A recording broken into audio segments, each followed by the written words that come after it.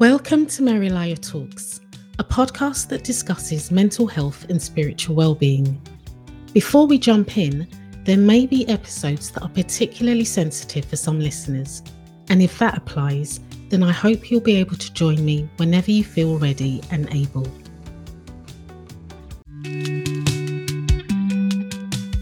In today's episode, I'm with guest Vinnie Garrett, who walked down the aisle for the first time in her late 40s. Vinnie talks about past relationships, her journey to preparing for marriage as a bachelorette, and what her biggest fears were. Let's join in the conversation. Vinnie, so glad you're here. Tell me what life was like as a single person. Yeah, tell me about what life was like. Life as a single person has had a lot of ups and downs. A lot of ups and downs. I would say my journey really started with my single life when I moved to Maryland, because I've been here like 20 years. I had just broken up with a long-term boyfriend. We were going to get married. We were engaged, and I broke it off because he didn't know me. I knew he didn't know me. So even though it was a long-term relationship. Yeah, let me rephrase that. I wasn't ready. I didn't know he wasn't the one for me, but I knew that I wasn't ready. I thought I was, but I definitely was not ready. And so I moved here. I was just like, I'm coming to Maryland and I'm going to find me a husband. Okay. Wow. So I like the positivity. Why not? It's a new place. I'm not married. I don't have any kids. I don't have any responsibilities. I'm 32. Let's do this. Right. But full of a lot of ups and downs. As soon as I got here, I was ready to go back to Philadelphia. Right. Okay. Got in a long relationship with a gentleman. I was with him for almost 7 years. Okay. Yeah. At that time, I was working full-time retail, which means, long hours. My schedule changed. I didn't get a lot of time off. I didn't get regular vacation. Nothing about my job or my life was regular. Everything was always up in the air like a 3-ring circus. So he was already in a relationship for 6 years when he decided to get in a relationship with me. Oh, okay. And when I finally realized that when we broke up, and this was on my 40th birthday, right after my 40th birthday, we broke up. And I was devastated. Because you found out? At that time, I didn't know. He broke up with me, and he blamed it on me moving to another part of Maryland. So he was like, I can't do the commute. Just any old excuse, which is also what really hurt. Like, we talked about getting married, dude. Like, what do you mean? I found out later, this is how you know God works so mysteriously. I wound up getting unemployed, and started working for an accountant, the same accountant that he sent me to get my taxes done. And the first thing that he said when he saw me, the accountant, he's like, hey, did you hear about Marty? No, hear what? Oh, he's getting married. The inside of me, like, mind you, this is just months. So he's telling me he's getting married. And I'm like, what? Unbeknownst to me, the young lady that was working there with me, it would be his new sister-in-law. And she didn't know that who I was. I didn't know who she was. This is how it all came out. She was showing me pictures of her recent wedding. And I said, who's that? That is my brother-in-law. Yeah, there's my sister. He's standing next to my sister. I was like, oh, okay. How long have they been together? Again, she has no idea that I just broke up with this man. Between that and being 40 and not having any kids, it did something to me. And I was depressed for a long time. I saw my primary doctor and I said, something's not right. I need help. My thoughts are doom and gloom, and I just can't. I'm a very positive person. I can't seem to wrap my head around anything positive. Like, okay, I'm going to send you to someone. And through working with him as a therapist, he was amazing. And I labeled it as tools in my tool chest.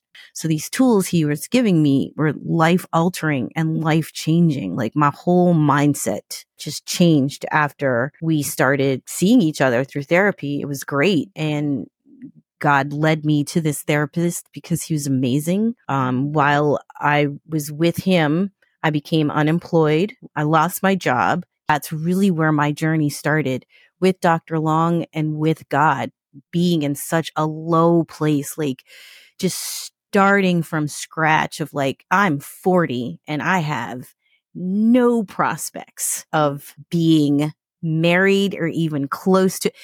Listen, when I was 40, it wasn't your normal 40. And I'm just going to say this. You make 40 whatever you want it to be, right? If you want to be the spinster, you go ahead and you do that. If you want to be the of age young lady and I'm just waiting for the right person to come along, then you can be that person too.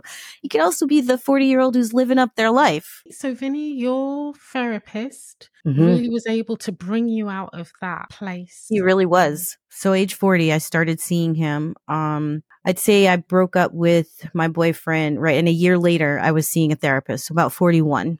And he laid out for me some very simple things that, no one ever teaches you. And one of them is vulnerability. Okay. Yeah. In order to fall in love and to sustain love, you have to be vulnerable. It literally goes down to the basics of men and caveman days and right, hunters, gatherers. I'm the provider. You have to be at that point in a woman's life to have someone hunt for them.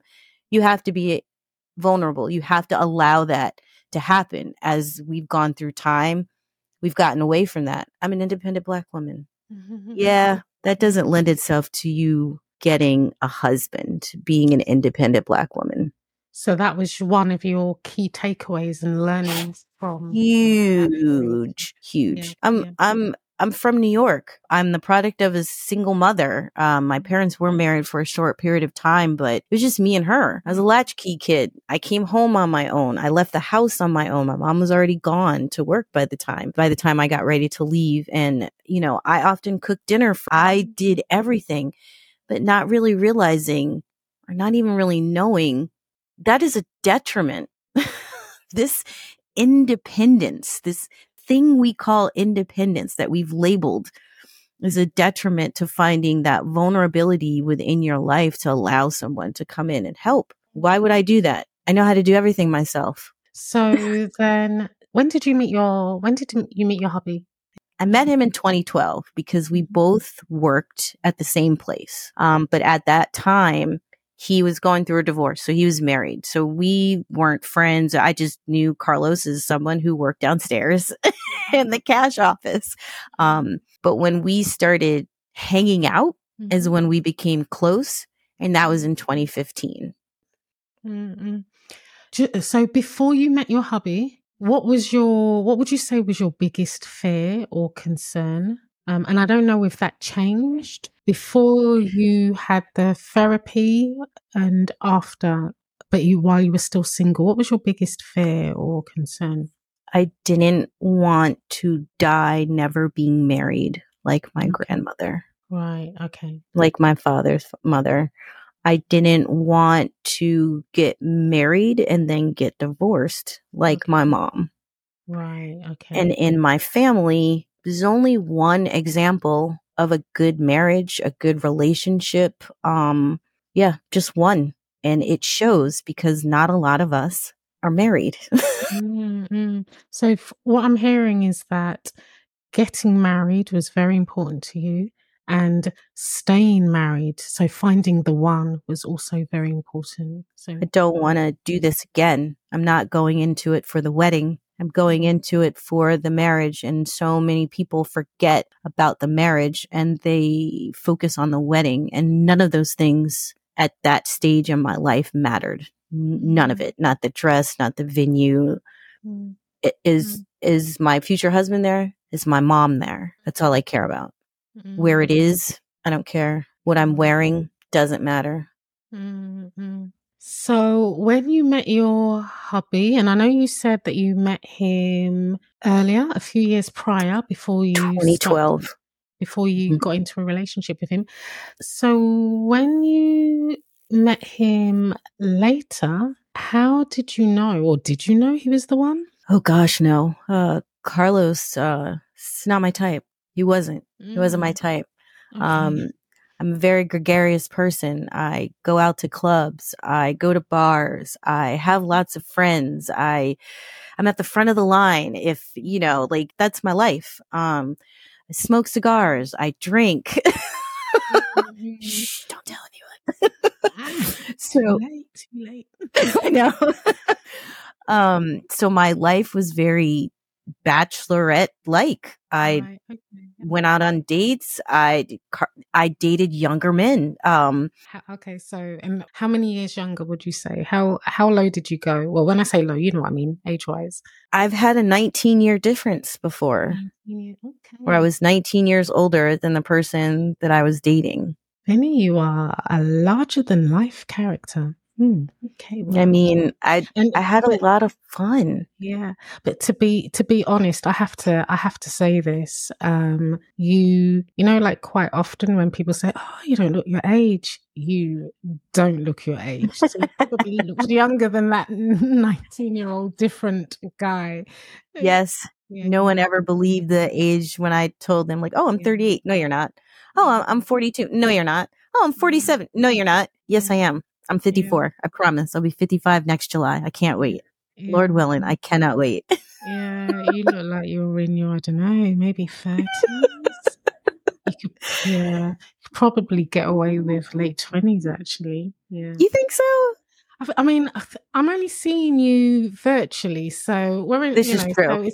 But you could. I think you might be able to scrape through. The late 20s. That's funny. Right. Thank you very much. So you had a very, let's call it, full-on bachelorette life. Yeah, had a bachelorette life. Before you got married. Before I got married, and like I said, Carlos, he's older. Carlos is 3 years older than me. And in my experience with dating men my age or older, they're boring. They don't want to do anything. They don't want to experience anything new. They don't want to try anything new. Like, I've jumped out of airplanes. Like, I've done that twice, right? Like, I'm an adventurous person. Like, I need someone who's equally as adventurous as I am. I'm not a homebody. That is not who I am. And at that point, I still wanted to have kids, and a lot of older men, they already have their kids and they don't want to start all over again, so to speak. Okay. So you mentioned something very interesting. You said at that point you still wanted to have kids. So talk me through like how your perception of marriage and having children changed, if it did, in your 20s, in your 30s, in your 40s, and maybe you dare say it. Let's not go with the 50s because you got married in your 40s. So let's just stay with the 20s, 30s, and 40s. How did your perception of marriage prior to getting married change over those decades, and your perception of children and wanting children? So in my 20s, I wanted to get married. I knew that I wanted to get married. And at that point, it was definitely, I need a big wedding. I need the dress. I need the great venue. I need it. It wasn't really so much about the person that I was marrying and if it was going to be sustainable. It was who would accept me, who wants to marry me. Honestly, it's that simple, that simplistic. I mean, I'm sure being in the middle of it, it didn't feel that way, but it was very simplistic. Like I wanted to have kids, but I also knew I didn't want a baby daddy. So I knew I wanted to be married, and I did not want to go into this being a single mother from the beginning. Like I just didn't want that. In my 30s, same thing. And I went back to school. I got my 4-year degree in my 30s. I had my 2-year degree. So I was way more career driven than I was in my 20s. I got this 4-year degree burning underneath me. What am I going to do now? Like, God, the world is my oyster. I'm not married. I don't have kids. We'll just continue to date, and whoever whatever happens, it happens. But then when I met Marty, I could get married. Okay. I could see that again for myself in my 30s. I could see myself getting married, and he had a child, and all right. So he's already a great dad and he wants to have more kids. So this works out perfectly. And again, we all know how that ended. Yes, yes. So when it got to my 40s, yeah, I don't know if I'm going to have kids. right. I don't know if I'm going to get married. Okay. I don't know if this is going to work out for me. I don't see any viable suitors. At that point, it was about a sustainable marriage. And I saw lots of people getting married and then 3 months in getting divorced, or 3 years in getting divorced. And I did not want that to be my life. Okay. So then did that in your 40s then, before you got married, would you say that because one of your big things before was you want to get married and you want to stay married. So was that less of a big thing for you than when you came into your 40s? No, it was more important. It was even more important to make sure, because desperation causes you to make desperate decisions. And I refuse to just get married to someone because they just asked me. No, I refuse to just settle. You know, when you're in this mindset of being in your 40s, you think of it as you're gonna have to settle at some point, not realizing it has nothing to do with settling. You actually know exactly what you want now. You're really more focused. In your 20s, like, I want him to be tall, dark, and handsome, and I want him to dress a certain way and drive a certain car and blah, blah, blah. In your 40s, it's, I want to have fun. I want someone who's going to grow old with me. I want someone who, if I happen to get cancer, is going to be at my bedside, holding my hand and lying to me and telling me that I'm beautiful. And saying that he loves me and that everything is going to be fine and he will not leave this bedside. Honestly, that is the thought that I had in my head. And if you can't fit that bill, if I didn't think that you were going to be at my bedside if I had cancer, you didn't make it past the cut. Sure. Yeah. You have to be gentle and kind and open-minded. Just all these other things that we just don't think about when you're thinking about a suitor, or someone, a person who's going to be with me sustainably. It just wasn't in my mind frame. Like, it wasn't. And then in my 40s, it was like, you can't even get past the first date if I don't think that you are gonna be worth my time. Yeah. Because time is precious, you know. My time is extremely precious, and you no longer get to waste it with your lies. So let me ask you about, because you've mentioned God a few times, you know. Let me ask you how actually 2 questions. The first is, when you were, let's call it much younger, what age did you think you'd get married by? 30. 30. Okay. And then when I broke up with my fiance, I knew that wasn't going to happen. Okay. So then let's say when you were 40 something and still not married, how did that impact your faith and your faith in God in terms of what you wanted? Because it was a long, extended time period when you were believing for something, expecting something to happen, and it didn't happen. Here you are in your late 40s, mid-late 40s, still single. Yeah. How did that affect your relationship with God and your faith? So I'll be honest, coming to know what Dr. Long had taught me, I started to pray consistently for God to prepare me for my husband and to prepare my husband for me. I've got to be prepared. This person has to be prepared for me. I'm a lot.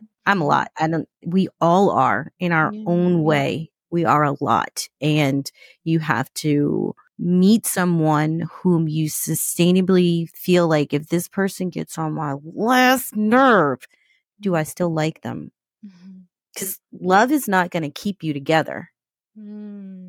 Love is not going to help you to make decisions. Do I like this person and respect this person enough? And then do I respect us as a unit? Then do I respect myself? not necessarily in that order. They all come up at different times. Like, I wouldn't do anything that would make my husband or my brand look crazy. I wouldn't. I would never do that.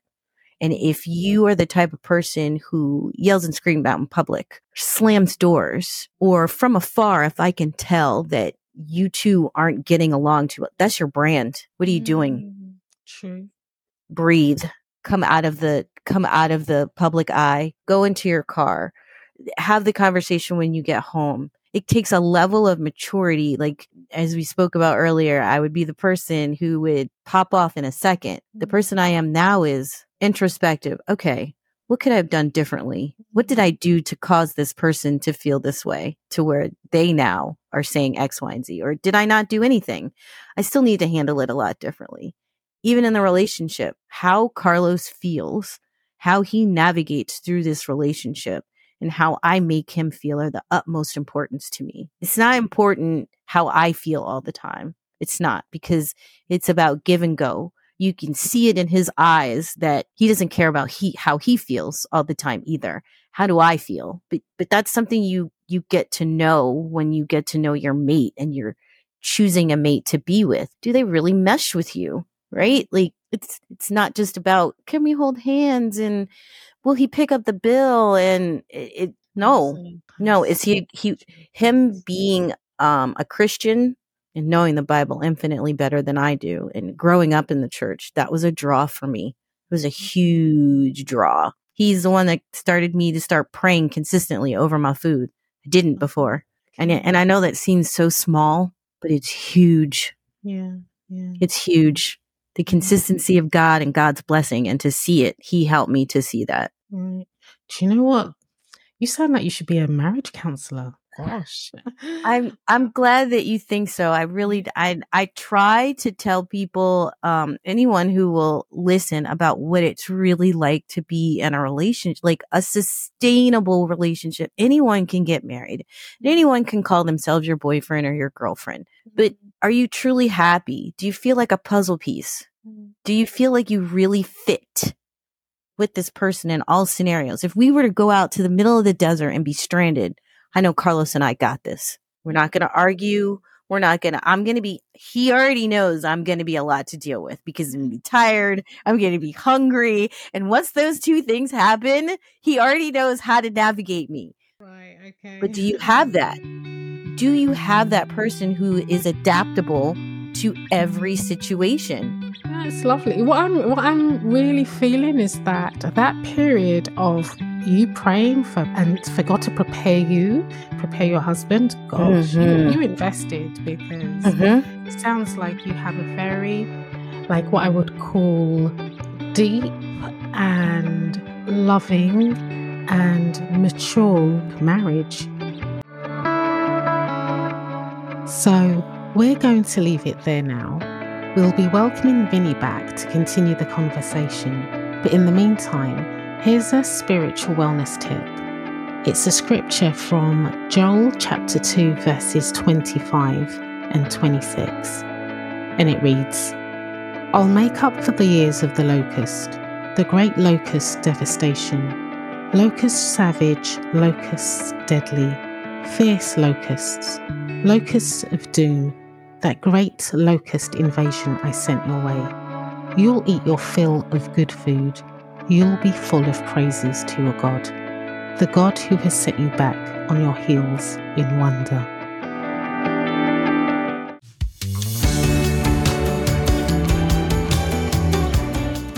Thank you for listening.